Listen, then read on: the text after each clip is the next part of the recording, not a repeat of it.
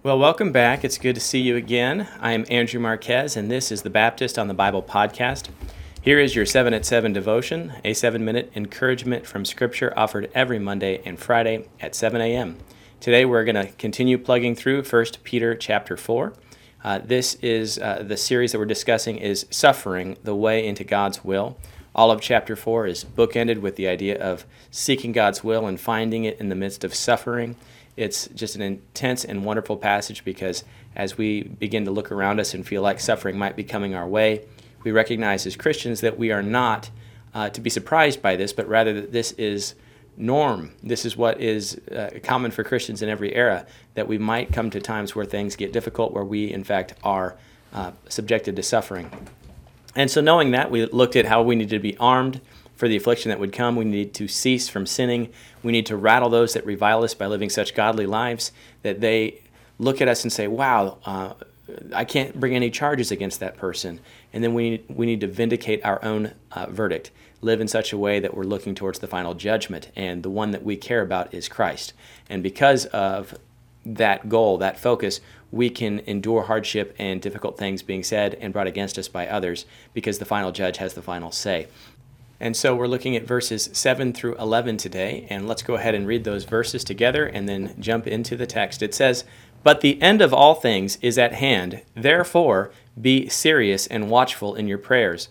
Above all things, have fervent love for one another, for love will cover a multitude of sins. Be hospitable to one another without grumbling. As each one has received a gift, minister it to one another, as good stewards of the manifold grace of God.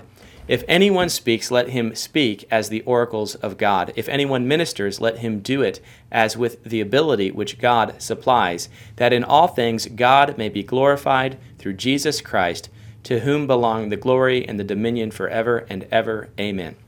All right, and so this is kind of the central point of the whole chapter where what do we do in the midst of suffering, or while we're waiting for suffering to come? We serve. And so the focus of today is sustained through service. Christians in the midst of suffering, awaiting suffering, surrounded by suffering, will serve one another, and that will sustain us. And so let's look at this. First of all, the end is near, so live like it. It says the end of all things is at hand. I remembered a story from Kierkegaard that he tells of a great show that was going on. It was a variety show in town, and every act was more extravagant than the act that came before, and people were just finishing every act with great applause and excitement. And finally, someone rushed in and yelled, "Fire, there's a fire," and everyone thought it was part of the show. And they all applauded. Every time he said there was a fire, they applauded, and finally he gave up and left. And unfortunately, that building collapsed under the flames that had taken hold of the upper floor, and many people died because they did not recognize the serious threat that the end was near. They thought it was part of the show. I tell that because many of those today that are kind of shirking the warnings that God has given in Scripture, and those that are being preached and proclaimed from the pulpits and told by the evangelists, people are ignoring that, and they almost look at us as a sideshow sometimes. For the amusement of some might think it's dangerous, but really they're going to continue enjoying the show until the very end, and their demise is met. It's very, very tragic. But as Christians, we look at things and we say, despite that reality, we're going to live like the end is near. We're going to live with open eyes to the warnings that have been given, and in so doing, we're going to start practicing some things seriously. We are going to be deliberate in prayer, all right? We are not going to be weak in our prayer. We're not going to be haphazard in our prayer. We're going to be fervent in our prayer. And what does a fervent prayer look like? Well, if you think of Elijah and the example given by James, it is dedicated, intentional prayer, often accompanied with fasting. And the desire is to stay in the fight with God until he gives us an answer. Most people believe that the situation in the Old Testament where Jacob is wrestling with the angel at night is that Jacob is wrestling with God in prayer over the worry of meeting his brother Esau, and that he is changed forever in prayer. We need to be fervent in prayer, deliberate in prayer, fervent in love. We have to love one another. This is the great command that Christ gave and reiterated over and over. John tells us over and over, love one another. And then be hospitable. Welcome without whining. If you have an opportunity to serve another brother in Christ or be hospitable to them, share your goods, allow them into your house, do so without grumbling. Don't whine about it. The end is near, live like it. And then steward your gifts by using your gifts.